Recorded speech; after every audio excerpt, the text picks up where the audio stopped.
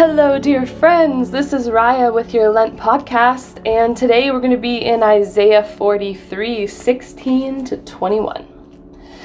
Thus says the Lord, who makes a way in the sea, a path in the mighty waters, who brings forth chariot and horse, army and warrior.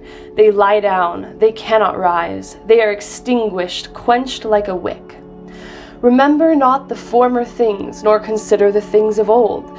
Behold, I am doing a new thing. Now it springs forth, do you not perceive it? I will make a way in the wilderness and rivers in the desert. The wild beasts will honor me, the jackals and the ostriches, for I give water in the wilderness, rivers in the desert, to give drink to my chosen people, the people whom I'm formed for myself, that they might declare my praise. I love this passage in my own Bible. It is all underlined and starred. It starts off with God himself reminding us who he is.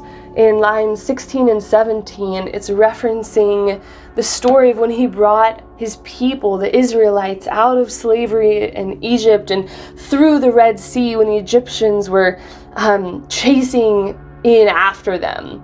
He is reminding us that he is a God of power who fights on behalf of his people.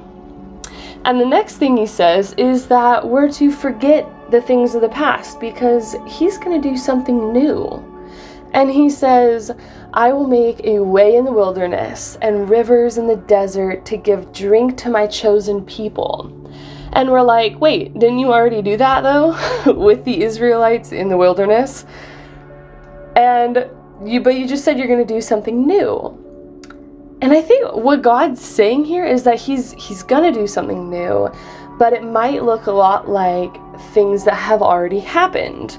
It's going to involve the wilderness of life, and it's going to require that he himself come through and provide the water to quench the thirst, the very real need of his people.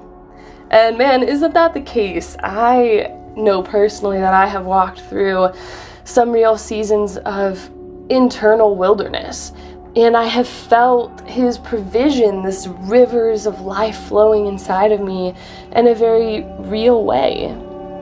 And what really strikes me though about this passage is actually the last line when it says that they might declare my praise.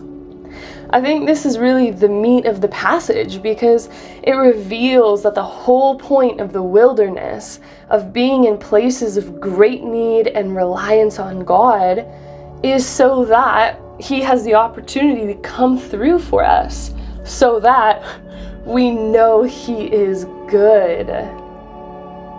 I believe that this is where so many of our issues, our spiritual anxieties stem from. It's that we don't know in a visceral, embodied way that he is good and he is good to me.